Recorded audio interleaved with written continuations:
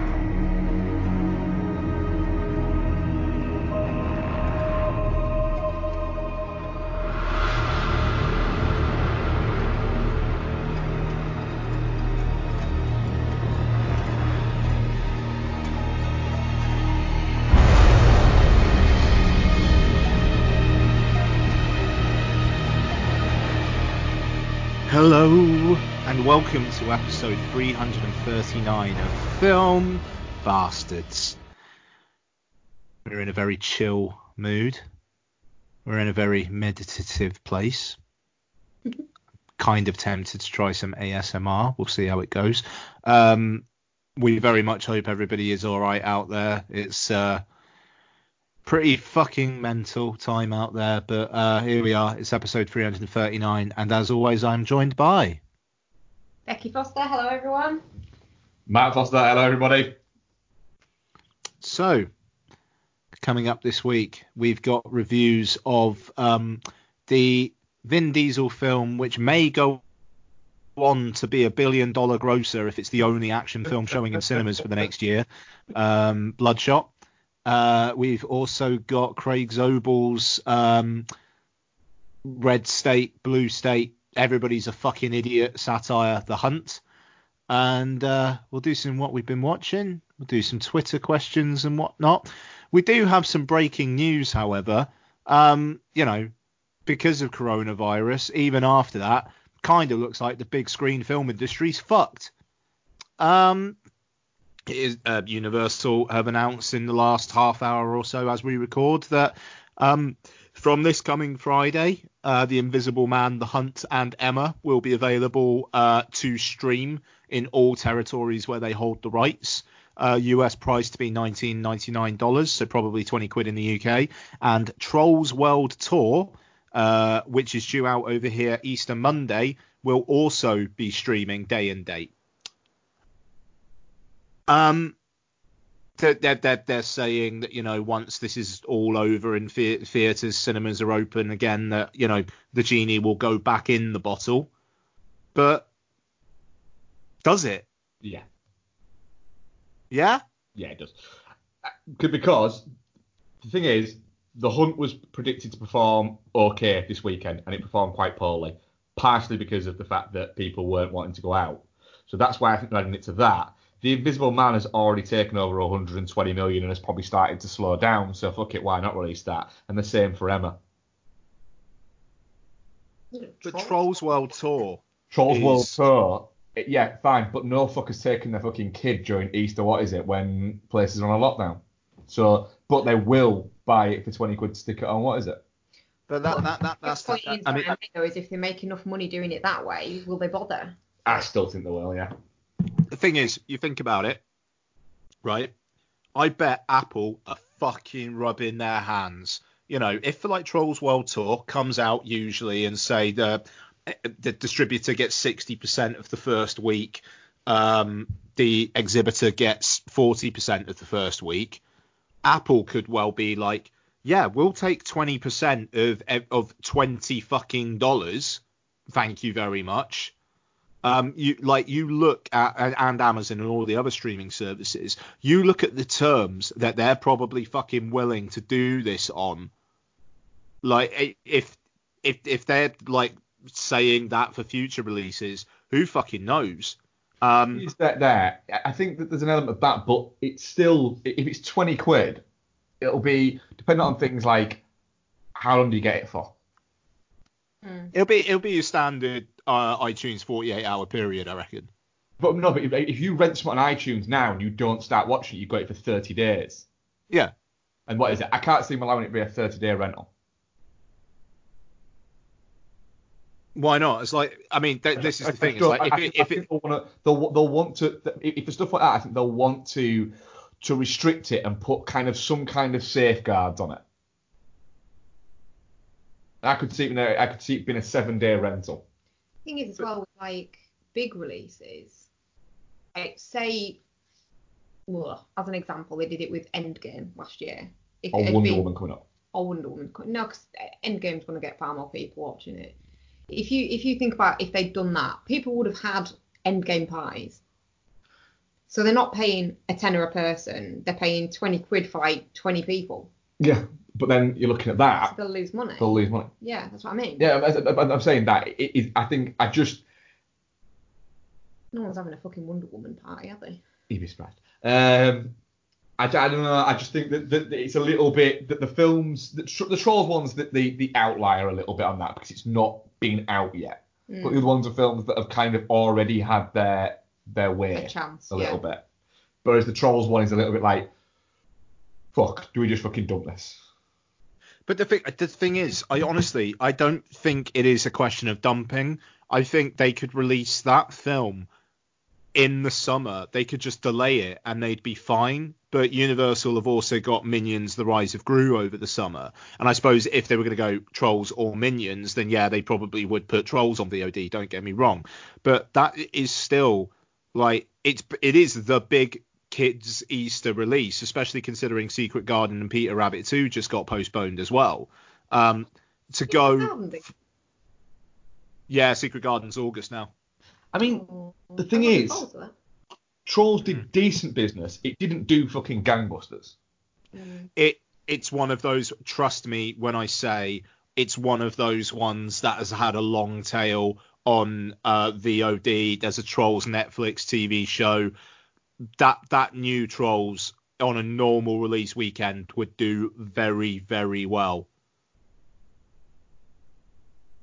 Like the kids at like Lottie's friends like Trolls. They know Trolls, and it's a film that came out like 4 years ago now.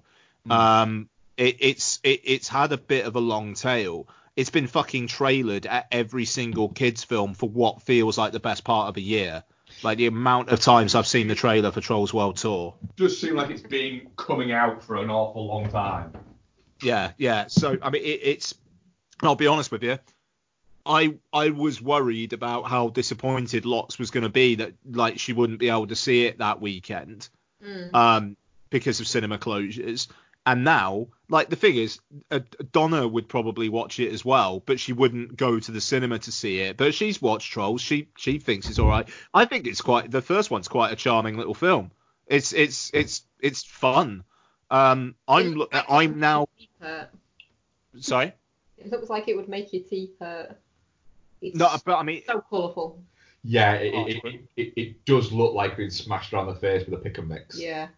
Nice, but I mean that's the start. It's fun and it's light and it is quite charming. So the idea of just I'll spunk 20 quid on it.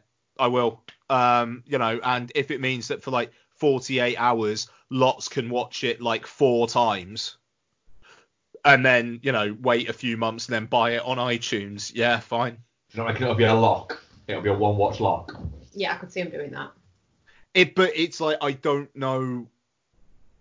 That gets tricky, though, because it's like, okay, you can pause it. And then it's like, okay, how long do you pause it for? If you accidentally go back out to the Apple TV menu, does that mean you're fucked? I don't think they'll do that. I'm not saying maybe it won't be 48 hours, maybe it'll be 12 hours, but I don't think it's going to be like that. If they're literally charging 4 or 5 times as much than they usually do, I don't know why the restrictions would be that kind of draconian.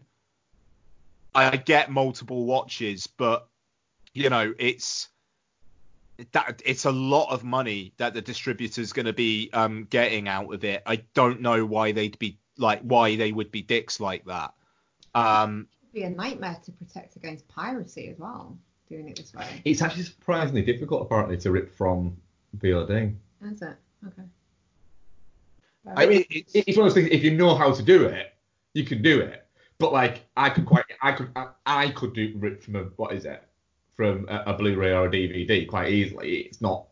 What is it? It's not that difficult. But VOD is. But VOD is a little more specialised, so folks can fucking do it. At least torrent quality would be better. Like, you could literally set it up in your house and no one getting up in front of it. You'd still find some fucking douchebag getting up in front of it. The cat just stood in front of it licking the camera. Yeah. Yeah, I mean, it's and I wonder now that they've done this, whether. Oh, hang on. No, okay. I just seen someone saying they're going to be available for purchase starting this week for $20, and that seems a bit fucking nuts. That can't be right. How about?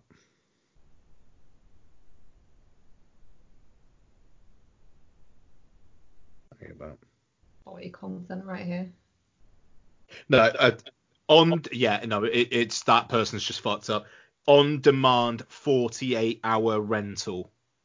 48-hour rental, yeah. Fair enough. So, yeah. Is it confirmed it's just those movies? It's just so far, just. Yeah. So, The Invisible Man, The Hunt, Emma, and Trolls World Tour. It's basically what Universal have got the rights to that are in cinemas now or coming. Interesting to see where it goes. Yeah, and but the thing is, it's like Disney have never had an appetite to minimise the window. You know, their films, they're like, yeah, see them on the big screen, that's absolutely fine. But, excuse me, it does. I don't know if the situation is still rough in a month's time. You have to wonder. You have to wonder about Black Widow. Could get interesting to see how that goes now. The thing is, though, having a membership to Cineworld, I'm looking at it going, I'd rather wait. And if it gets delayed, I'd rather wait. I'm not paying 20 fucking quid to watch Black Widow. Yeah. Not a chance. If it was the choice between if the cinemas are back open in May, and it's like, you know, take the chance to go into the cinema or, you know, or rent it for $20, and yeah, don't get me wrong, I'll go see it in the cinema. I think it depends on the movie, though, in all honesty. Like, if it was something that I knew Donna would want to watch as well, like Black Widow, and I knew that, like, I could make it work around her, I'd probably think about it. You know, by the time certain things I'd certainly consider and look at and go, fuck it, I can do that.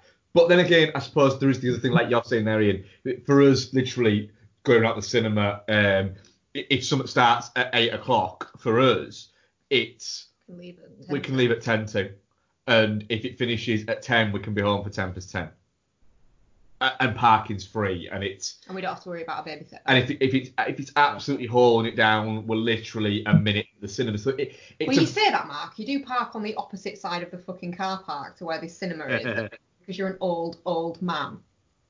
Old man. I need to get my steps in. Shut up. Old man. It's just, how the fuck have they managed this with the exhibitors? It's you get the feeling it's either they've gone right, you've already had these movies that they've had their opening weekends, and fuck it, we'll do it with Trolls because you might be closed anyway. But it might even still be on at the cinemas. It's not like they're pulling it from cinemas, is it? But I mean, but the thing is, it's like the big cinemas are, like in the UK, 16-week gap. There's got to be a 16-week gap between cinema release and like streaming release. So, like, will Cineworld say, yeah, we'll put Trolls World Tour back on when we're back open in late April or whatever? You know, do they do that? Are you saying this? They're not closed. No, but I mean, no. But at the same time, you've got Boris Johnson like saying, well, you probably shouldn't go to anywhere where there's like a group of people. I'm not telling you can't, but you probably shouldn't. You know, it's But like, from yes, okay. point of view, though, if he's not saying to cinemas, right, you need to close, They have to. they won't be able to claim on their insurance. So if Cineworld have to stay open, have to staff it, no matter how much of a skeleton staff that is, for the odd idiot like me and Mark that'll go, it's worth it. They'll be empty. At least they'll be making something, won't they? Yeah. The amount of people that are going to cancel, they're going to cancel, what is it though? The next couple of weeks. Well, I'm cancelling my gym membership until everything calms down because I'm not paying. You can break me. Put break it ahead. Yeah, I'm not paying 20 quid for a gym membership I'm not going to use because I don't want to go and touch other people's sweaty gym equipment. So people will. I don't know whether people will with cinema subscriptions though. Oh, I think people will. I reckon. Yeah. Yeah, I mean, like, what Cineworld do in that kind of situation is fascinating because, like, if they don't close, then technically they are still, you can use your unlimited card whenever you want. No, we won't give you a refund. But at the same time, if the dam breaks like this and then you've suddenly got films coming out, like, at 20 quid or something like that, and you can stay at home, you don't have to pay for parking, you don't have to get a babysitter, then does that make the unlimited proposition all that less tempting? For people like us who go and like use their unlimited cards at least once every single week, probably not. But for your person who's gets the unlimited card to maybe save a little bit of money a month, does that change things? It's fascinating. And on your gym point as well, Bex, no fucking way I'm going in the work gym until this all blows over. No. People breathing all over stuff and sweating all over stuff. Grim. Yeah, it made me kind of think just how fucking manky going to the gym actually is. It is, yeah. Yeah. But yeah, I mean, I sweat like a motherfucker. I wipe though. Yeah. I do wipe, but I do sweat like a motherfucker. We'll see how it goes, and hey, at least it means we can review Trolls World Tour in a few weeks now. I'm really hoping that everything's back to normal in time for that Blade Runner double bill, though. On 25th of May. Yeah, have you got that at yours, Ian? I haven't seen it so far, but that's interesting. VIP screening of the Blade Runner double bill just in time for our anniversary. Nice. Yeah, if we can go. Yeah, they've got. We might be the only people there, though. It might be like a proper VIP screening. The VIP. Do you have a VIP screen at yours, Ian? No, I know what it is, but so far the VIP classic movies are Beverly Hills Cop, The Blade Runner Double Bill, Days of Thunder, Dirty Harry, Footloose, Mamma Mia, Saving Private Ryan, the 1969 Italian Job, The Shawshank Redemption, and Weird Science. There's fucking good shit in there. There's not much. And Back to the Future, but that's not a VIP one. That's just a regular one. That's a regular one, isn't it? There's not much. Not many of them I would pay 42 quid to go and see. No. But Blade Runner. Yeah. We're doing Blade Runner, aren't we? Yeah. On our own, wearing masks. Yeah. Madly sanitising everything. Yeah. In those crazy fucking T-Rex suits that you can buy that people have been wearing for hazmat suits. But then, just on that, you've got fucking idiots making things worse, haven't you? Have you seen Naomi Campbell at the airport? No, I didn't when I went to the airport earlier. No, dickhead, it was in the news. I'm sorry, that was quite a good comeback. Excuse me. I enjoyed that immensely, Mark. Well done. No, it was a few days ago, and she was at the airport wearing like a full hazmat suit and a mask and gloves and all this shit. She's a tit. She's a tit, yeah. Stupid bloody woman.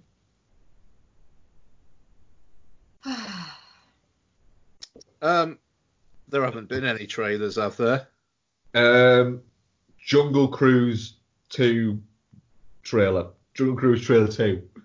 Jungle Cruise trailer number 2. Words. Jungle Cruise trailer number 2. An extended Candyman one trailer in the cinema when we went. Did you get that? Oh yeah. No. Go on. Yeah, the extended Candyman trailer. It's got about an extra 30 seconds, which for a trailer is quite a lot. Fucking slaps. Fucking hell. It does. Yeah. It's tight. It's nice. I was watching it going, I'll be honest, the trailer finished, and my brain kind of subconsciously, without me thinking about it, just went, "That's your most anticipated movie this year." Yeah. It jumped up to that level. The extended trailer is. There's some fucking imagery in it. Yeah. It fucking bangs. If that movie is what that trailer suggests it's going to be, that is going to be incredible. Mm. Nice. The use of the score is incredible. Yeah. But yeah, Jungle Cruise. And Well, shit, that's a Universal. That's a Universal film. So, you know, if cinemas are still having problems in July. I'd still be going to the cinema, sneaking in, trying to program it myself. Yeah. Fuck it, they better not close. What about fucking Tenet? I think they're just gonna buy the time with that one. I think if it's still in a situation when it gets closer, they'll put it back. Which one? Tenet. Yeah, you'd think Nolan would have some sort of sway over that. Yeah, if it's still the situation it is now, come sort of like late June, it'll be that ain't getting released till fucking Christmas. Go see it on Boxing Day. Nice. Oh. Anything else? No, I think that's about it. Well, the Jungle Cruise one. What do you think, Bex? I think it looks good fun, actually. It looks like a non, oh God, he's here again, kind of performance from The Rock. There's been a bit of a gap, hasn't there? So no, Jumanji. Yeah. But yeah, it just looks like fun. It looks like a fun film. Yeah, I can't say I'm that bothered about it. It's it was interesting, the distinct lack of Jack Whitehall in this one compared to the first one. Like in this, it just looks like it is those two and those two only. Maybe they've edited him out. It just seems a little bit too close to Jumanji for me. Well, like the setting and whatnot. Yeah, it doesn't seem a million miles away from that. That's fair. And I don't know. There's just a little bit of what I don't. Is there going to be enough story there? Because if they're just going to rely on the charisma of The Rock and Emily Blunt, fine. But it's like we were saying, there's been a little bit of overkill recently. But as you said, like earlier, it's based on a ride in the same way Pirates of the Caribbean was. That started out with no story. Yeah. And they managed to spin an entire franchise out of that, obviously diminishing returns, but they did. Penelope Cruz is a lot of fun in number 4. Yeah, she. The rest of it isn't Yeah. any fun at all for anyone involved, especially those watching it. But Penelope Cruz is really fun in it. I mean, it's Penelope Cruz, though, isn't it? Yes. You listen to her talk, and it's like, oh, you're so adorable. Listen to your voice. Vaguely patronising, but fair I enough. just like listening to her talk. Did you watch the trailer for Soul, Ian? For what, sorry? Soul? No, do you know what? I didn't. Shit. Yeah, I completely missed that. God, you watched the Pixar trailer and I didn't. Okay. No. Just to clarify, we watched the first minute or so of it. No, not even that. And then turned it off. But I just wondered if you'd seen it. No. It doesn't look... Why did you turn it off? It just looks cheap. The thing is, the problem with it is... It's got really nice background animation. There's like a bit in the trailer where the soul seems to fall through these different worlds and then lands in the most generic Pixar-y looking blue fucking world. And all the other worlds it seems to fall through, you look at it and go, oh, that's interesting, that's interesting, all right. Oh. Yeah, like, you know, like WALL-E, you've got like the first bit and you're like, oh, this is actually quite good. There's some skill involved in the animation here. And then it gets to the second bit with the fat people on the spaceship and you're like, oh no, here's the Pixar movie part of it. A little bit like that. It just, I don't know. I'm interested by Saw, and I'm not usually interested by Pixar movies, but I'm interested by this. I think it's a different. It looks like a different kind of tact from it, and it's more the Inside Out kind of vibe. And I liked Inside Out, but just that blue world bit just feels a little bit. It's like they've gone right. We want to make something really interesting. We want to make something a little bit more like something that the people influencers, so Ghibli essentially would make. But we are Pixar, so we need it to be this weird colour that looks like it could be a sweet. Yeah. It has got more of an Inside Out vibe to it than any of the other films, actually, aesthetically. So I'm still on board, to be honest. I'm still on board, but yeah, still looking forward to it, yeah. Okay. You can do that one. Fine. I did Onward. You can do the next one. That's fine. I'll do it.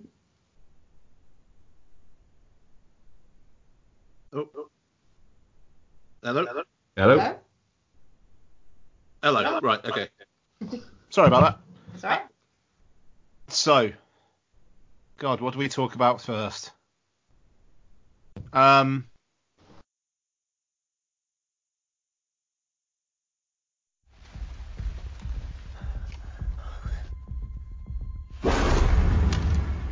man.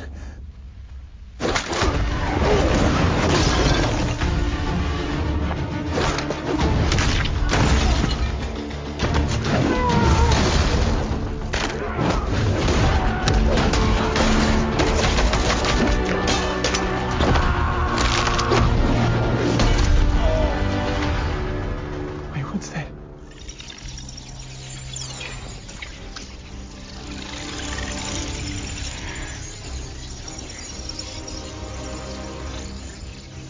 Oh, man, it is him. Bloodshot is directed by some fucking guy I've never heard of. He's never heard of himself. David S.F. Wilson. That's not a real person. He doesn't even have a Wikipedia page. Oh. So basically, what, like Vin Diesel's D&D mate or something. Stars Vin Diesel, Elsa Gonzalez. Is that her name?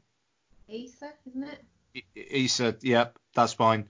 And Guy Pearce, among others. Why right, the fuck I was keep asking me how you pronounce someone's name? I mean, I don't think anyone was That's asking you. You were just in the room. right. So I'll be absolutely honest. I was shit-faced when I watched this. So I'm not entirely sure how much use I'm going to be with this review. So Vin Diesel plays a soldier whose wife is killed by a surprisingly small-rolled Toby Kebbell. He is then killed. He's brought back to life and enhanced by Guy Pearce's not at all shady doctor character. And he then goes on a revenge mission to find his wife's killer. But his mind keeps getting reprogrammed and shit. It's basically the trailer. The trailer tells you exactly what the film is. Yeah. There's nothing deeper than what the trailer gave us. Becky, what did you think of Bloodshot? I'm going to let Mark go first because he was just flexing. I'm assuming he's got shit to say. Go on, Matt. I really liked it. Fucking hell. Right. Don't get me wrong, there are a lot of problems with it. There are a lot of problems with it that I will get into. Some problems that are a bit range from shady CGI fights, but then again, I think that you could argue that some Marvel movies struggle with CGI fights, and the entire last third of Wonder Woman struggles with a terrible CGI fight. Also, there's a point where I actually turned around to Becky and nudged her and went, hang on a minute, that's not fucking London. And the number plates are actually just not London. So there's bits of that. However, we all have to scroll back to Toby Kebbell in a giant freezer, putting on a hat and dancing a psycho killer. Because at that moment, I thought, holy shit, this might be my movie of the year. If it retained that level of this is a choice, And then the I thing could 100% see what you mean. The thing is, with Toby Kebbell, I always get the feeling that that he has an agent that is both amazing and shit at the same time, because the agent keeps getting him work in big movies. They're just not very good big movies. And Toby Kebbell is a really good actor. He needs something. But then it seems like he's read the script for this and gone, don't like it, don't like it, don't like it. Oh, I can work with that. That I can fucking work with. And I've gone, right, Toby, it is literally 18 seconds of screen time. And he's gone, too bad, I've already started practicing the fucking dance. I'm doing it. Yeah, nice. But it was interesting because later on in the movie, when he comes out, I was like, hang on a minute, why is he a sniveling little briefcase fucking knobhead? When before he's like this fucking badass, what's it? Dancing man. And then you start to go, oh, something's awry here. Plus, I'm sorry, using the fucking flower as a mental fucking backdrop was a really good idea. Oh god, yeah, the flower truck. Yeah. That was good. It created a really fucking good atmosphere. Mm. There's a lot wrong with it. And is it a good movie? Maybe not. Probably not. Is Vin Diesel now literally just saying, I want to be in things, but I want to essentially be a superhero in all of it because I am a superhero in life? I point you back to the link that I sent you earlier about his album coming out, where What? Vin Diesel's recording an album of original music. Who did you send this link to? I'm pretty sure I sent it to you, Bex. Can I just what is it? He was talking to James Corden about it. I will do some. I'm just going to slight tangent onto Vin Diesel's amazingness, where he says, "Gotta be honest with you, James. My kids love when I sing, and they love it so much. It's kind of like J.R.R. Tolkien. He started telling his kids stories about hobbits, and the next thing you know, he went on to Lord of the Rings. I have a little bit of that in me." For fuck's sake. You didn't send me that link. Right? We're going to get Uncle Vin. Hi, Vin, by the way. Uncle Vin is going to give us an album. And I will tell you right now, it will replace anything Bruce Willis does as the greatest album that an actor has ever given us. You can fuck off with you down the boardwalk, Bruce. Vin's bringing original soul. What about 30 Seconds to Mars? What? Who cares about those? I'm sure some people do. Yeah, emo them. No one really cares about emos, do they? It's not Oh, 2003. we didn't Although talk about Bloodshot does think it's 2003. Yeah, it does, yeah. We didn't talk about the Morbius Yep. film. We spoke about it ages ago. I haven't seen it then. Yeah, that's your problem. Oh. Yeah, so Bloodshot, it's probably not very good. And again highlights that, yes, I'm an idiot, but I kind of liked it. Well, if you're an idiot, I'm an idiot as well. I really enjoyed it too. It's not a good movie, but it's fun. Is And it, though? Diesel being Vin Diesel-y. And Guy Pearce being a baddie, which he's very good at. How old is Guy Pearce? Because as a man, he seems to get more and more handsome. He's 52. Sorry, I was just... Yeah, no, he's wearing it well. My one sort of major kind of complaint about it was that fight scene with is it Dalton and the bad CGI in that. But then I said to you afterwards, didn't I? All the way through it, he looks like bad CGI. I think physically he just looks like bad CGI. He does look a little bit like they shook a computer game and he fell out of it. Yeah. And he's not a good actor at all. I mean, that's harsh. He's not, is he? Nobody is up against Vin. There is that bit. And there's that one scene where Vin Diesel's really acting and putting his heart and soul into it, which was a little bit cringe. But yeah, no, apart from that, I really enjoyed it. It's fun. It's batshit. There's loads of shooting. His chest glows red. His eyes glow bloodshot. I was fine with all of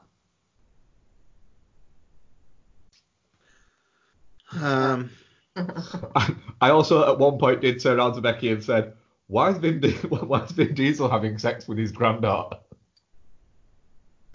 Yeah, she is very much too young for him. She's only like 18 years younger than him. 18 years? That's not that long. That's a whole adult human younger than him. that's pretty long, Mark. But in Hollywood terms, what? Why was that? Because it's a stupid standard that they have for these kind of movies. I agree with you, right? But I just didn't know Thriller Ride was 34. Yeah, fair enough. What? It's still too big of a gap. All right, fine. I don't see age. I just see love. Oh my god, that was horrible. I feel like I need to wash after that. That was so cringy. Yeah. Ian, go on then. So I think I've worked it out with Vin Diesel. When other people around him are not taking things as seriously as him, the films are good. You look at the Fast and Furious films where there are other characters around who are not taking things as seriously as him, they are good. If they are taking things as seriously as him, they are bad. In Bloodshot, everyone is taking things very, very seriously, and so it is bad. I was very, very bored.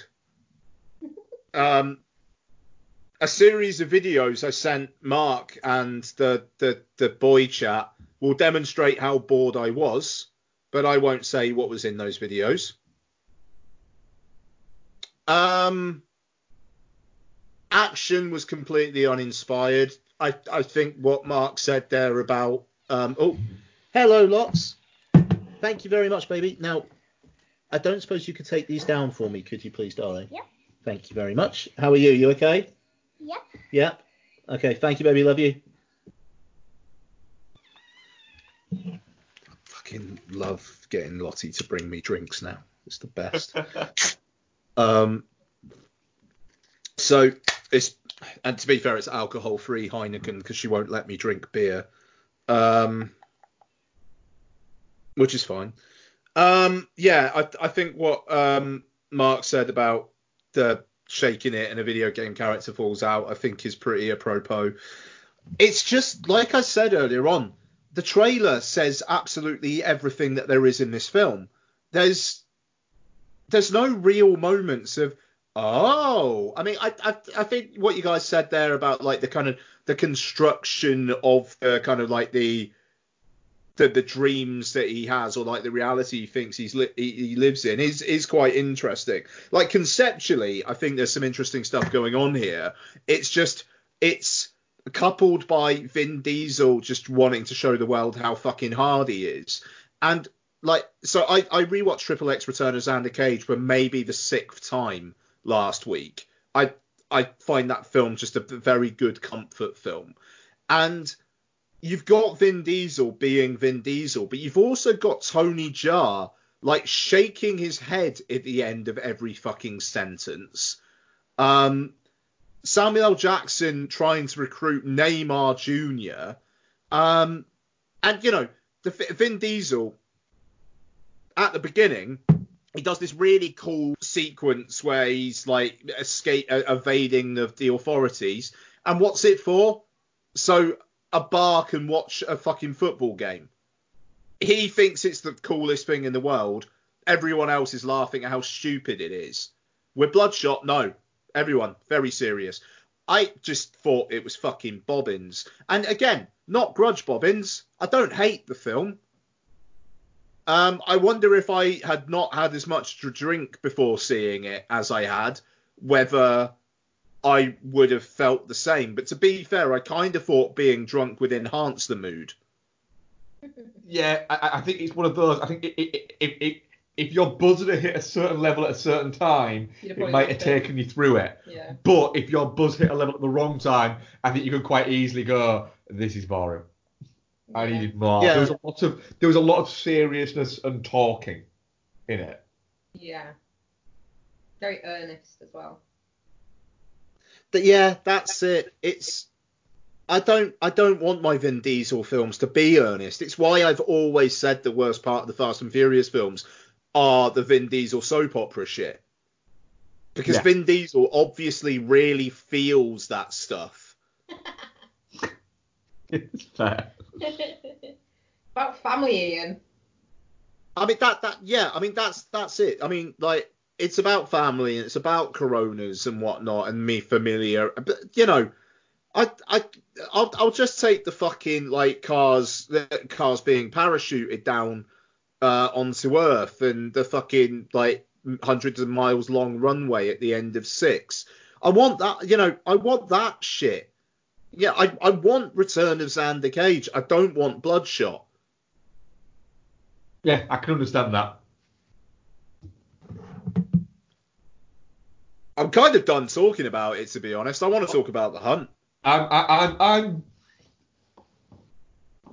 think I'll have to go Geostorm. Yeah, and Geostorm.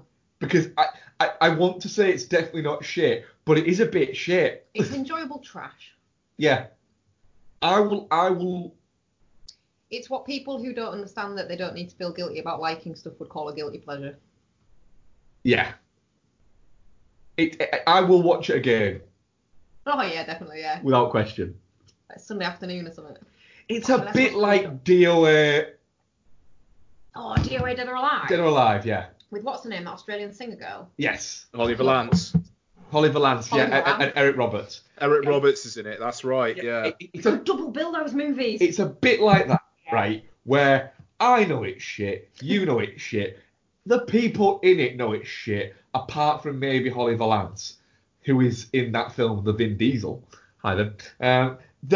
It's you know, it's shit, but I really enjoyed watching it. Yeah. Oh, do you know? I just remembered it's on Sky Cinema and now TV now. What? That fucking awful looking Doom direct-to-video thing that came out a few months back. Yeah. Oh, sorry. We need to do a video games movies thing. I think we do. I would well be on board with that. Mm. As long as there's what's it's in it. Silent Hill. Yeah, fair. Yeah. Can we watch Doom? Like the Dwayne The Rock Johnson Doom as well? Where he's got Absolutely. hair? Absolutely. Let's just pick all the video game movies Mark hates. That's pretty much all of them, to be fair, isn't it? Yeah. You're an idiot.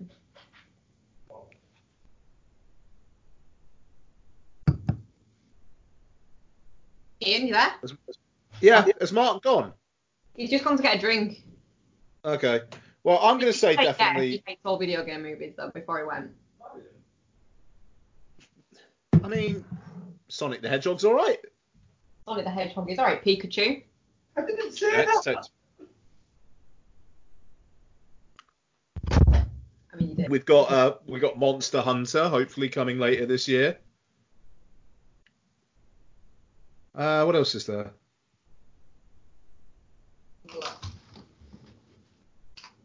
Yeah, man, I do.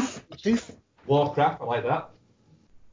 Yeah, Warcraft was good. Everyone forgets about Warcraft. It is. It was a good film, was Warcraft, and it's one of those weird films, like Fuck, can we watch the Resident Evil series?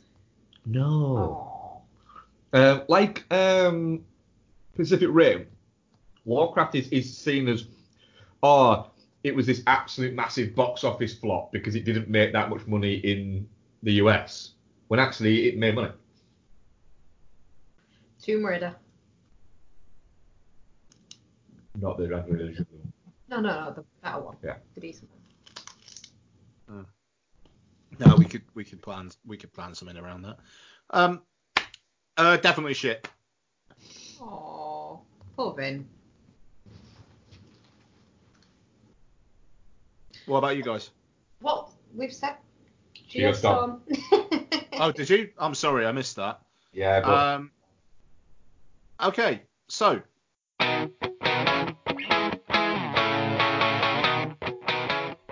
Have you ever wondered what so-called family films will scar your kids forever?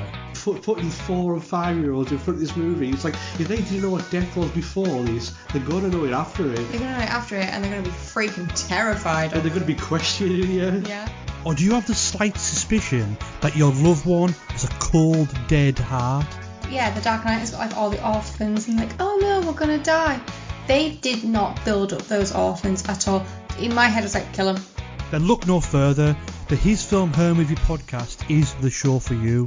It's the movie podcast that celebrates the contrasting cinematic tastes of its hosts. So join Jordan and Lauren every week on their unique journey through the land of the silver screen. So if you're looking for a few laughs, some fun film related chat, then get involved. You can find us on Apple Podcasts, Spotify, Stitcher, or wherever you get your podcasts.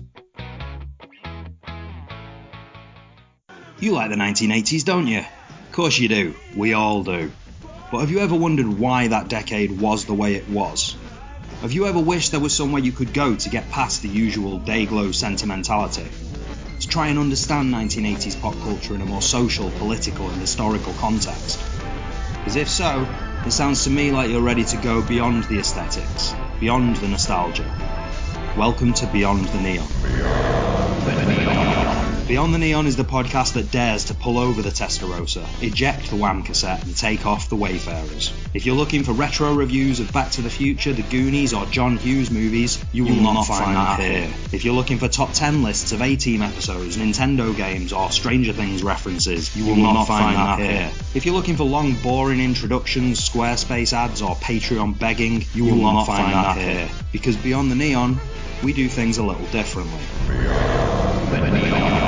In each documentary-style episode, I look at one area of 1980s popular culture and break it right down. And each episode features academic insight, guest contributions and interviews, as well as clips plumbed from the depths of the 1980s cultural void. Well, YouTube, mainly YouTube, to help illustrate the wonderful, perplexing, terrifying, joyous and utterly thrilling world of 1980s pop culture. Beyond the Neon might not be as regular as other 1980s podcasts, but that's because Beyond the Neon isn't like other 1980s podcasts. Subscribe to the show today and check out all past episodes by visiting beyondtheneon.co.uk. The Hunt is directed by Craig Zobel and stars Betty Gilpin, Emma Roberts, Ethan Suplee, Hilary Swank, kind of a bunch of recognisable people, if not necessarily stars. It's a good little cast.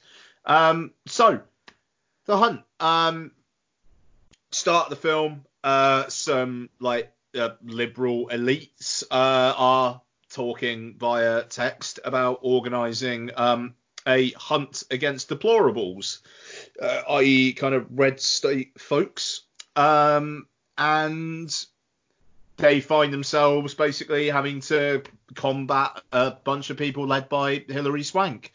There's twists and turns along the way. Obviously, this is the film that was had its release postponed last year because Donald Trump said something about it, and so Universal got freaked out. And now it comes out on the week that the global pandemic strikes. So horrible fucking bit of luck. But if you don't want to go to the cinema to see it, The Hunt apparently will be available on VOD to stream globally from this Friday. Is it worth it? Becky? Do you know what? I don't know, to be honest. I came out of it and me and Mark both looked at each other and were like, what do you think? I don't know, was the answer from both of us. It seems to think it's got an awful lot more to say than it does, but it doesn't flesh out its message at all. There's no character development, obviously partly because a significant portion of the cast dies very quickly. But even the ones that stick around for longer, even this film's final girl, you don't really find out an awful lot about her. And it's just a bit... things happen on screen rather than it feeling like a movie to me. Its message seems muddy. But there's some good kills. Did not expect Emma Roberts to go as quickly as she did. Very quickly. Mark?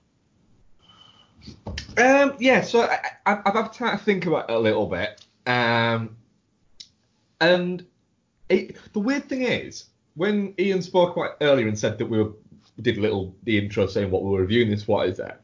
It never, this is a weird one for me, it never entered my mind that this is a satire movie. But obviously it clearly is. As soon as Ian said it, I thought, oh, of course it is. It's being satirical about this. Yeah. But the more and more I've thought about it, the more and more I've thought I can see what it's trying to do.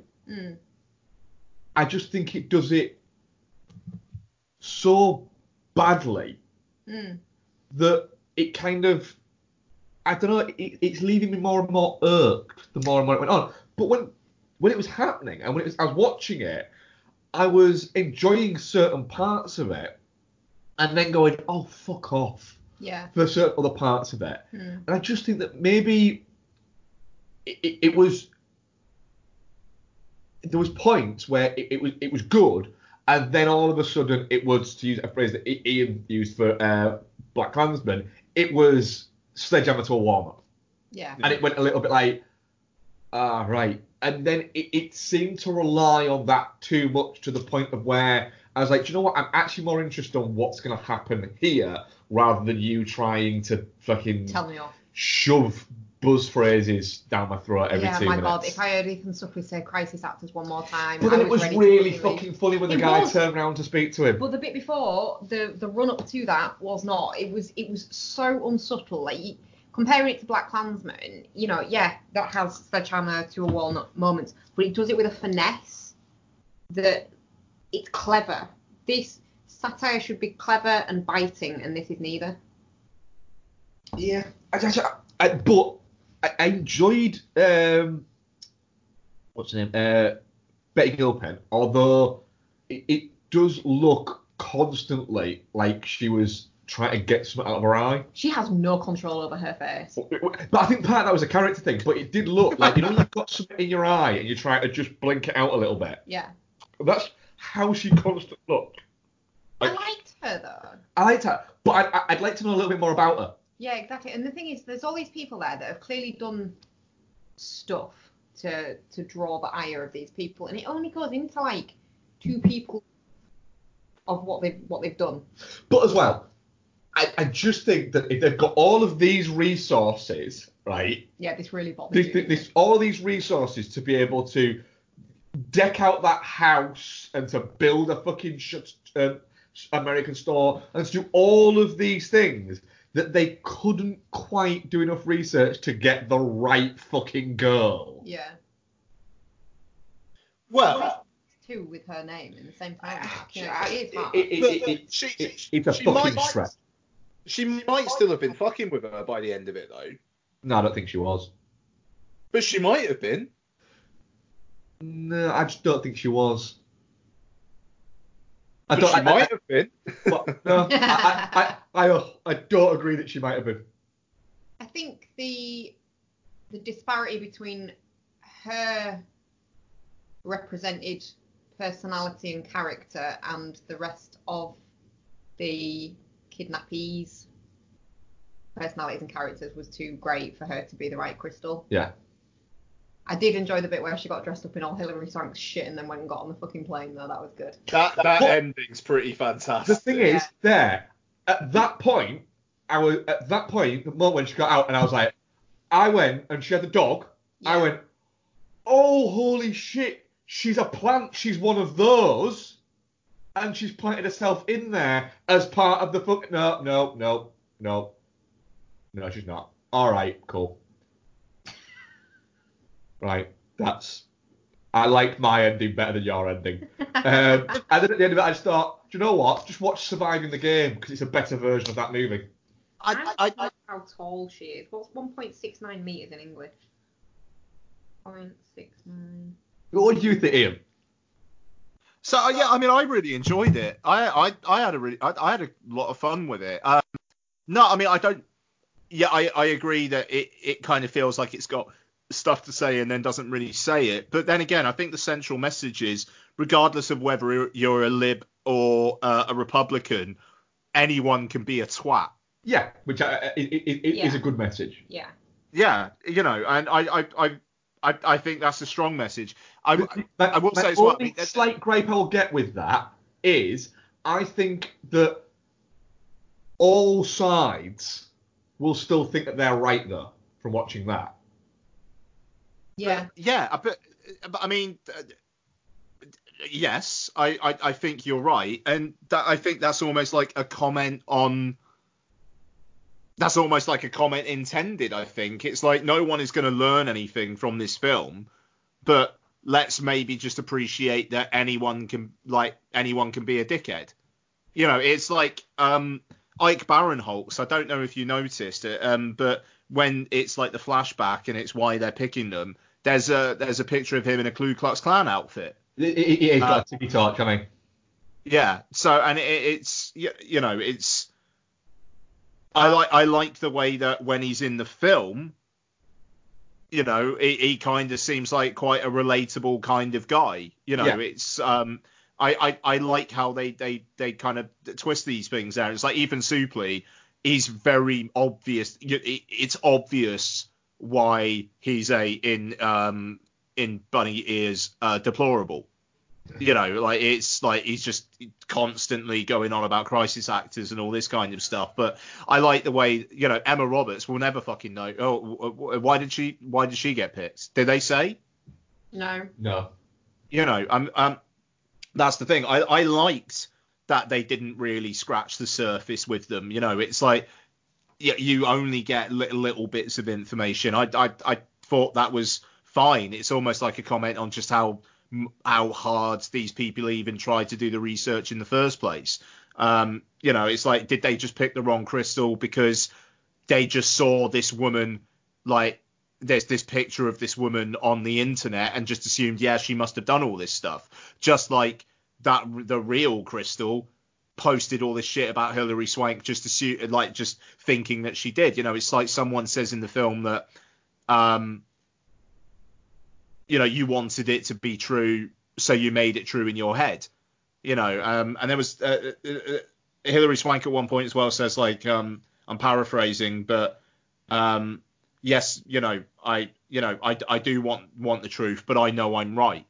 You know, yeah. There's just a lot of interesting statements in there, but then also I think the kills are fun. I thought that opening half hour was fucking cracking, the way it just constantly shifted your perspective on who the fuck is actually the lead in this film.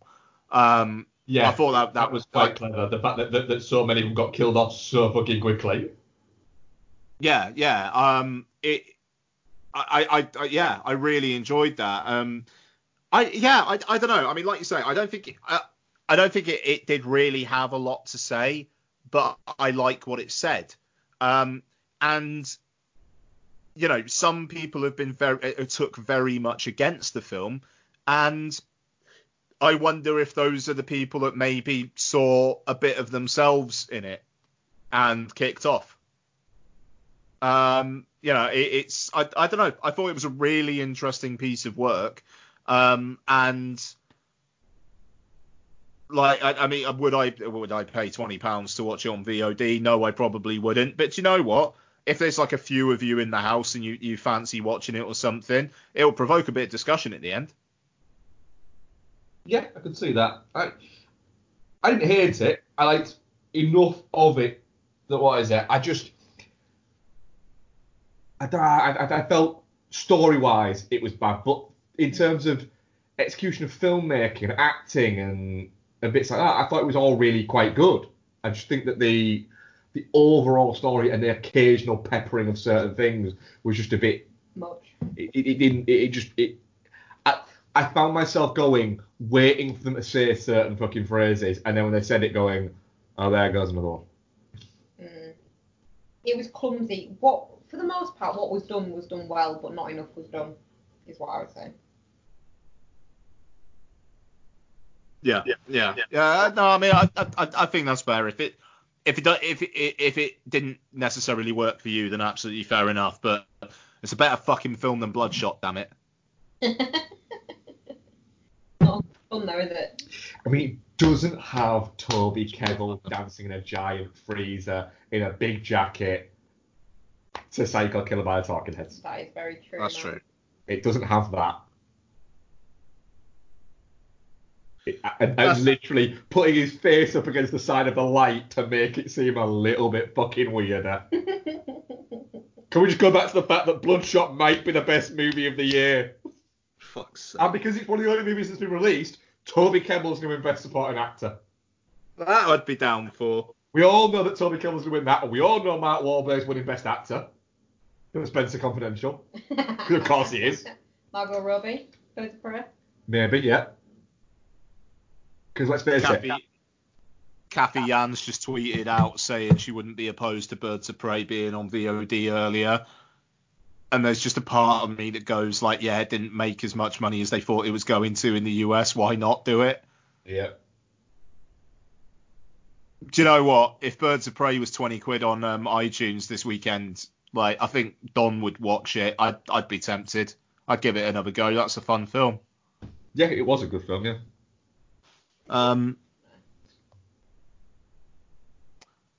So, guys, what else have you been watching? Have you watched anything solo, Rebecca? I have. Go on but it then. depends whether we're still planning to do the Ghibli thing. You need to do what I say.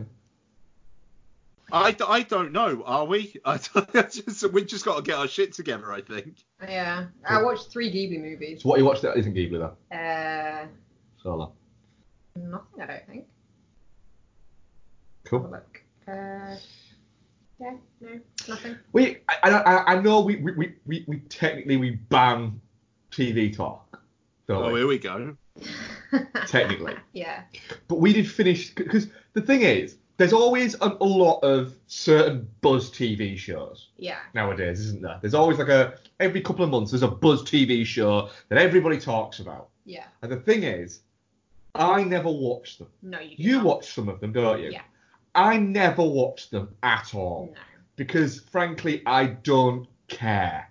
There is so far, and there has been many of the Netflix original series that people have liked, you know, ranging from House of Cards through Stranger Things, Unbreakable Kimmy Schmidt, and all these other things that have been buzz TV shows to watch. What else? House on Haunted Hill and things like that you watch, Bex. Haunting of Hill House, yeah. That's the same one. And all these. And I've not watched any of them. I've watched an episode of Stranger Things, thought it was really fucking boring. Should have been called Boring Things. I think that's just harsh. I like Mindhunter. So that's the other one. But the only That's why we've still not watched the last other episode. one that I've watched all of Yeah. is The Ranch. Yeah. And it's the one nobody talks about. Yeah. Oh, I well. think that probably mean that it's not really a buzzy kind of TV show. But I'm saying there's all these buzzy TV shows, and I don't care about them because they're pop songs but TVs. They're one-hit fucking wonders. What is that? A lot of them are. They run out of steam so fucking quickly.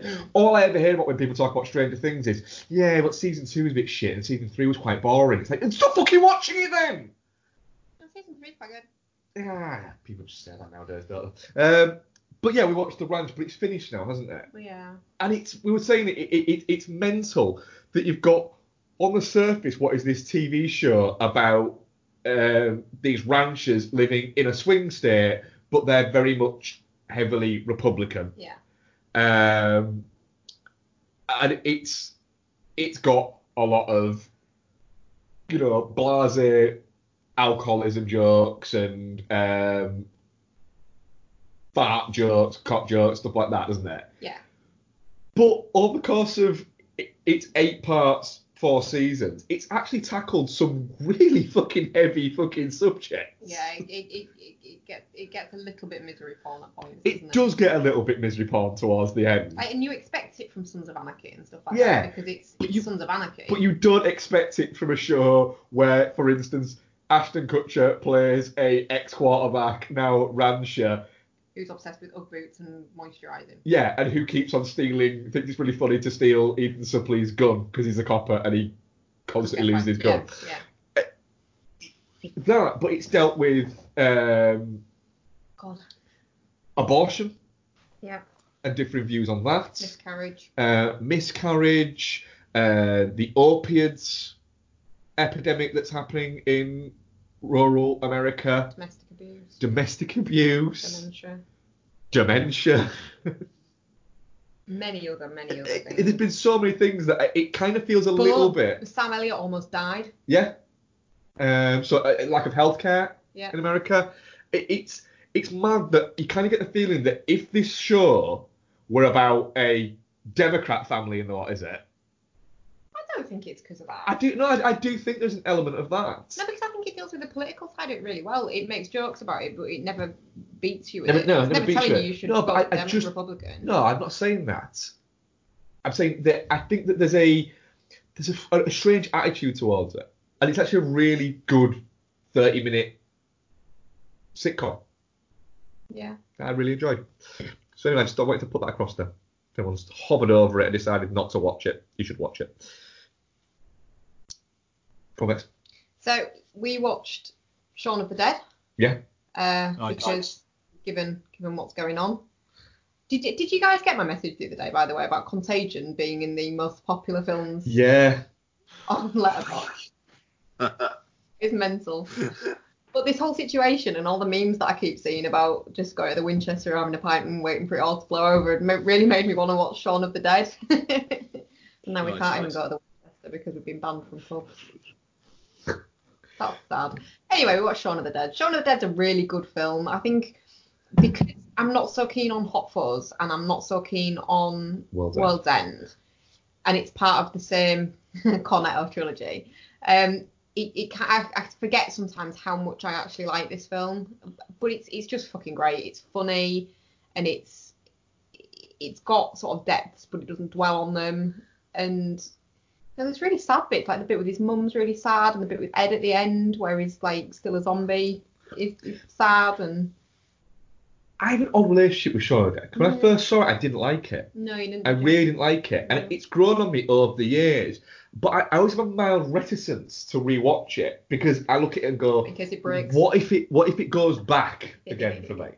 But then no, it didn't. But the one thing that I did notice on this watch, one thing that I've always sort of not personally, but I've heard a criticism for it is that it feels very much like a TV movie rather than an actual movie.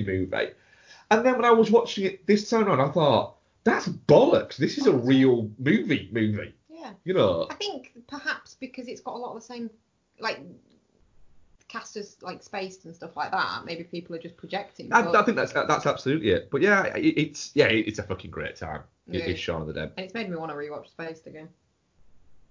Yeah, you really like Spaced. I like Spaced, yeah. We also rewatched. We've not done a lot of watching this week, have we? No. Don't know why. Ranch. No, I don't think we wrote Ranch. So I think we had other stuff on, didn't we?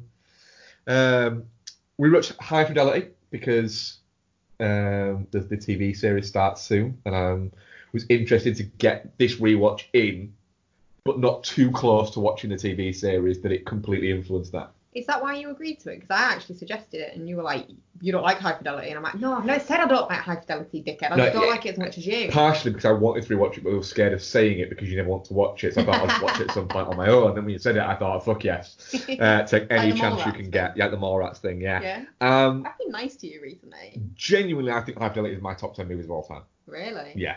Wow. It gets better every fucking time I watch it. Yeah. It does. I think it is. I think it is a genuinely underrated movie and should be spoken about an awful lot more. John Cusack is perfect in that role. I love John Cusack. I like the fact that essentially he's playing a selfish arsehole, and he plays a selfish arsehole really quite well. possibly Gex, possibly is something else, but it kind of like you're watching it going. The problem is, I'm watching it going. I can kind of relate to a lot of the things that is going on with him, and it's kind of there's that relatability there that is quite interesting with it. But you're watching him have all these things, and you're watching him essentially just only ever give a shit about the way things affect him. And that's why all these things keep falling apart around him. It's like, you think that you're just having a bit of bad luck, and it's not. It's that you're a bit of a dick. Yeah. People are dicks, aren't they? But I think there's an element of that. The Charlie character, it's like, she got bored. But then, she's a dick. That's it. There's also him going back, and he'd held this pedestal of she was like, what everyone else, what is it? And she was this, and he basically describes of the planet and everything like that. And then when he actually meets her again, he's like, no, she's just an arsehole. Yeah. She's not the cool thing that I want to be. And it's almost him realizing, do you know what? The amazing thing is, the fucking cool thing I want to be is the fucking thing I am. It's that always thinking that the grass is greener. Yeah. I like the way that the Lisa Bonet thing is dealt with as well, because he starts off like kind of obsessing about her, and then they actually sleep together, work out that actually we're both hung up on our exes and this is just going to be a one-time thing, and then just go their separate ways. That's it. He realises he's like, this is the dream for him. He's going to hook up with what is it, and then he realises actually no, it's probably just the same as a normal relationship. And you get to that later on in the movie. I genuinely do adore this movie. It is very good. Nice. It is. Yeah. It helps that it's about a guy who owns a record shop as well and stuff like that, and there's a strong musical element and stuff like that to it. Yeah. But I'm very much looking forward to the TV show, the upcoming TV show. Jack Black's fucking funny in it. Jack Black is great in it. And it's Joan Cusack in it. It's oddly restrained for Joan Cusack. Is she? Compared to how she normally is. So she's I not quite as... I do also think that the casting is perfect. The casting of Cusack is perfect, but the casting of Lisa Bonet as that character is perfect. Yeah. Yeah. Yeah. What have you been watching, Ian? Cool.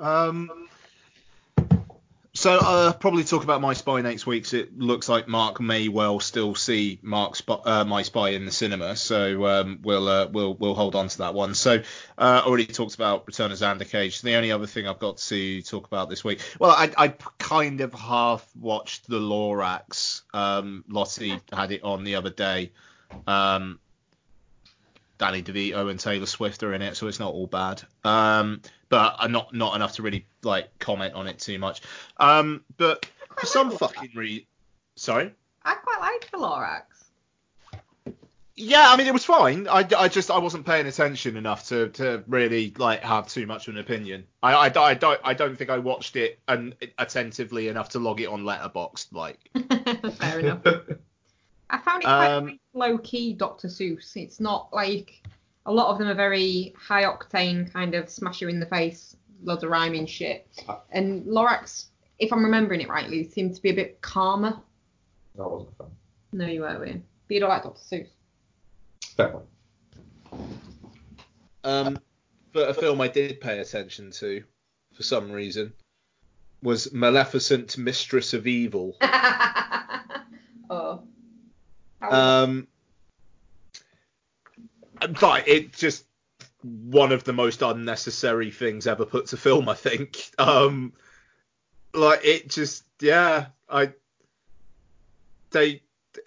Contractual obligation, the movie. Maleficent's back, and this time she's pissed off that Elle Fanning is getting married to a guy. Michelle Pfeiffer is the guy's mum, and she's a bit naughty. It's very long. It's getting on for 2 hours long and just didn't need to be. Ed Skrein is in it, playing a is he good, is he bad, Maleficent type creature, who at the end she gives the biggest I'm gonna fuck the living shit out of you look to him that I might have ever seen, which was fun. It looks very expensive. The effects are impressive. Good production value. no idea why anyone felt the need to make it whatsoever. With the first one, you've got this interesting kind of like skewering the Sleeping Beauty myth and like the idea of history being written by those who win the battle kind of thing is interesting. In this one, it's, everyone still thinks Maleficent's evil because like the rulers are still saying she's evil. So even though people seem to like Maleficent at the end of the first one, by the start of the second one, she's just going to be back in exactly the same place again. Sam Riley's good value as her assistant. I don't really... Elle Fanning is not that like dynamic. She doesn't have an awful lot to do. Very kind of bland, just generic, ethereal. I am one with nature, and I am never happier than when a squirrel is running with me, and that's about all she's got to her. I don't know. I think it lost quite a bit of money, and deservedly so. It's just, again, don't hate it, just utterly fucking pointless. Nice. So, that's me. I've not had the best film week, in fairness. Like, The Hunt was a real highlight, and you two didn't like it as much, so never mind. So, Twitter questions, what we got? We've got a few, actually. First one, let me just get to them. John, Linton John at AFC, what is your favourite outbreak/disease film? 70s Invasion of the Body Snatchers. Ooh, good shout. Does Resident Evil count? I knew you were going to fucking say Resident Evil. Of course it does, because it's your choice. 28 Days Later would be up there, though. I like the 80s Blob or the Crazies. The Crazies. I don't know if that counts. Isn't that like an alien? Yes, an invasion. Fair point. Yeah. The Crazies. The Crazies is good. Yeah, He's up there. choice. I'd say. Ian got with the 70s Invasion Body Snatchers a really strong shout as well. I'm gonna go with that. Crazies. Contagion actually is quite a good film as well. Contagion is a very good film. Yes. Yeah. What's that one we watched where Dustin Hoffman? Outbreak. That's good, but that's not a. Oh, it is. It's an Outbreak, isn't maybe. it? It's still a. Yeah.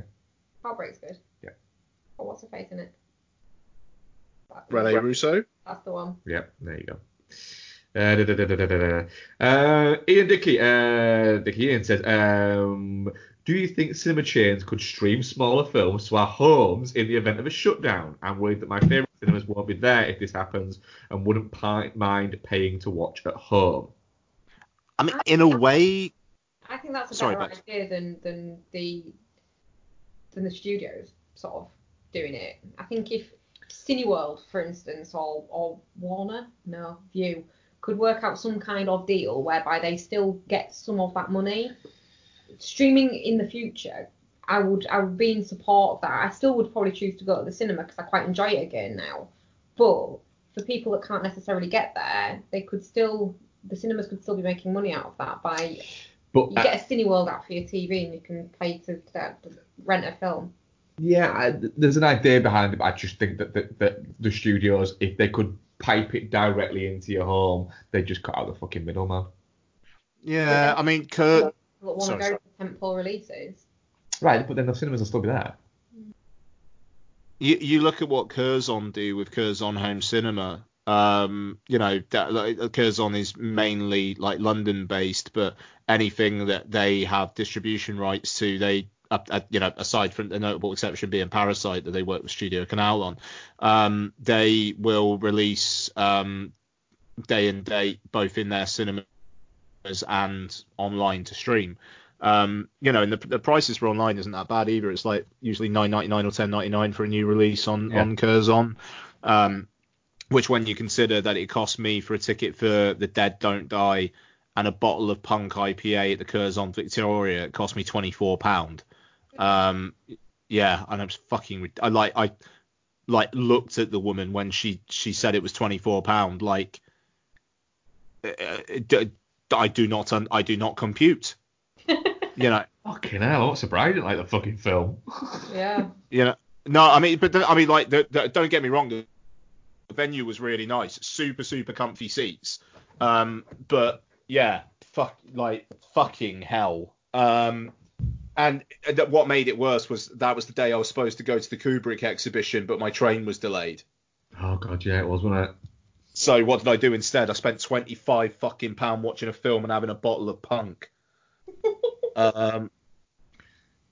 Anyway, sorry. Why didn't you get a good beer? Yeah, all right. Moving on. What the fuck were we talking about? I've gone. No, Curzon. So yeah, like they do that, but I think Mark's right. Like there is no fucking way that Universal were gonna go, hey, Cineworld, do you want a couple of quid out of this? Why? Like, what's the point? Pay somebody to have a streaming platform. They're not going to come up with their own. Yeah, they could do. If there's enough money in it, they would do. But I mean, like, there's so many different streaming platforms, though. Yeah. If they were ever to start doing it, where it went on day and day release, they would. They'd come up with a Warner TV app, a Universal app. Because they'll all use the same framework for it, etc. Yeah. And then what is it? Or they'd all group together and just launch one. But the thing is the cinemas don't survive that. Well, the cinemas don't survive that. That's the thing. There's a disconnect between it in saying that I don't think that there's a world where they can both. Day and date release for certain movies can exist. But you couldn't. The minute you start day and date releasing, every movie is the start of the end for the cinemas. It just will be. And if people say, "Oh no, I'd still go for this," like fine, that's fine. You say that, but it'll gradually get closer and closer to the point of where you don't, unless they make it extortionately more to do it, and in that case people will just complain that it costs too much. Yeah. And the endeavour only makes sense doing it if you make it a cost that people would be willing to pay. And that is the thing. The whole idea of day and date release it's a great idea in theory. The problem is it's one of those things where you go, people have been asking for it for so long that eventually if they do get it, there's a strong possibility that a year down the line or 2 years down the line, they might go, do you know what? This is everything we wanted and now we don't want it anymore. Oh, yeah. Because when they can't go see the summer blockbuster at the cinema because the cinema doesn't exist anymore and they have to watch it on their TV at home. Yeah. And there's that element of it. And I do think that it's a bit of a be careful what you wish for situation for it. Because if you don't give a shit about the cinema experience, that's fine. I'm not saying that you have to watch certain movies on the big screen, otherwise you don't get the true appreciation of it. I actually don't believe that as a thing. If you're a filmmaker and you're making a film that has to be seen on the big screens, then what? Are you not going to release it on Blu-ray or on 4K? You're not going to do that because you're already telling me that it's shit there if it isn't on a big screen. Fine, then don't release it on that. And if you do, you're essentially telling me that you're releasing a subpar product. But if you're saying, look, you should go and see it in this. You should go and see it like this in a cinema because we want you to see it like that for the first time. Yeah. Fine. But like you get with what will happen is you'll start to get filmmakers, not your Spielbergs and your Scorsese's and your Finch's, people like that. You will start to get new filmmakers who won't look at the cinematic way that things are shot. So, for instance, Ian's thing about seeing Bond when it finally comes out in 2025, seeing Bond and seeing that extra bit of they fucking won't bother even filming it like that. No. Because what's the point in spending all this money on these big IMAX cameras when people are just going to watch it on a 50-inch fucking screen at home? Yeah. So, yeah, the problem is the the myth and the idea that it will not destroy cinema chains is nonsense. It will. It might not within a year, but over a couple of years, it just will, because the cinemas need people to be going there, to be buying confectionery, and to be buying overpriced massive fucking drinks and things like that to survive. And they need that ad revenue to survive. And if they are not getting it because they're not getting bums on seats because people are watching at home, they will just fucking close. And in 6 years' time, people are going, oh, didn't we used to be able to see this on a big, massive screen? Yeah, oh, the shame. Why did they stop doing that? Because you stopped fucking going. Yeah. Sorry, rant over. And that was a bit of yeah. But you're right. Okay, other questions? Well, that was it. Oh, sorry, no, we did have one more. Sorry, we did have one more. Oh, my phone isn't opening now. Rick Kidd, Richard Kidd. I love the Irwin Allen disaster movies from the 70s. If you were making a disaster movie, what would be the disaster, and who would you cast as what? Coronavirus.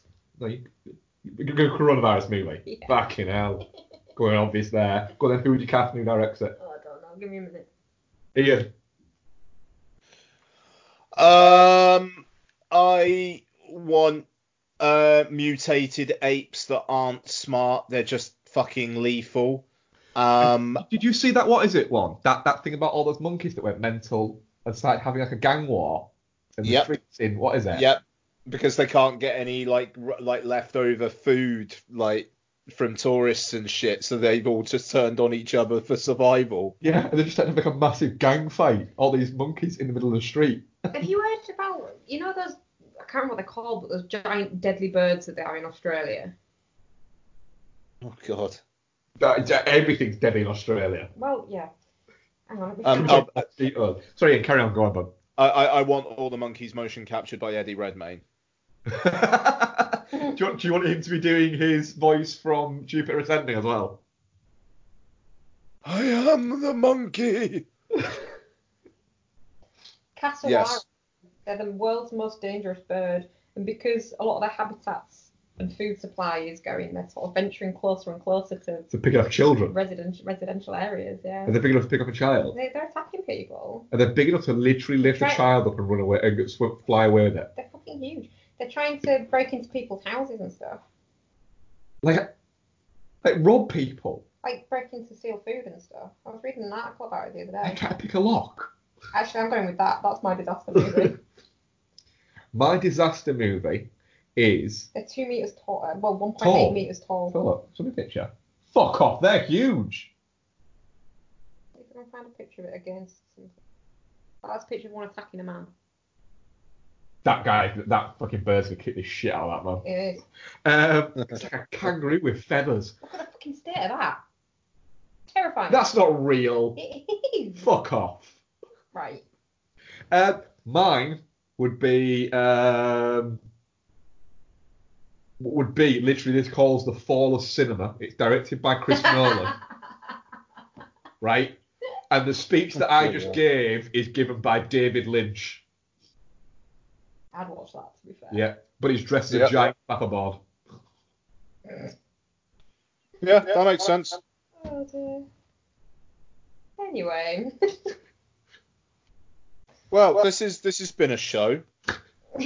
That's not fuck off. That's not real. It's fucking real. That's something in a suit. I mean, it isn't. That's some fucking mean looking bird. Why has it got a fish on its head? Not fish. It's got a fish attached to its head. Head If there was a god, he was baked to fuck when he made that. Yeah, it was, yeah. Literally, he watched Land of the Lost, got baked, and went, bring me an emu, bring me a fish, right? Bring me a fucking turkey and bring me a peacock, because I am baked to fuck. We're making a new bird. They're properly violent. That was someone's kid designed a fucking animal in heaven, and they went, fuck it, there we go. Is that a stamp? Yeah. It looks like the thing that lives on top of the, what's its head in Labyrinth. It does, yeah. Jesus, that's terrifying. Why does Australia exist? I mean, I don't know how it survived.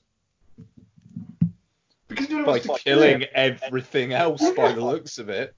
No, not the bird. Australia. Oh, right, yeah. How do people survive in there? Yeah. Can you imagine that? Can you imagine you opened your door and that was there? I would just give it the keys to my house. 5.6 feet is. It's 5'6". That's taller than me. It's 5'6". Yeah. The third tallest bird after the emu and the ostrich. Fucking hell. Australia's mental. I never want to go there.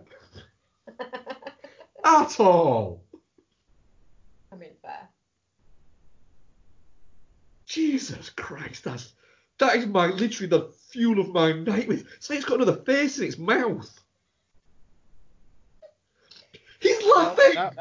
Jesus Christ. Right, now that we've scared Mark, coming up on next week's show, we will be reviewing Netflix original Spanish language thriller thing, The Platform.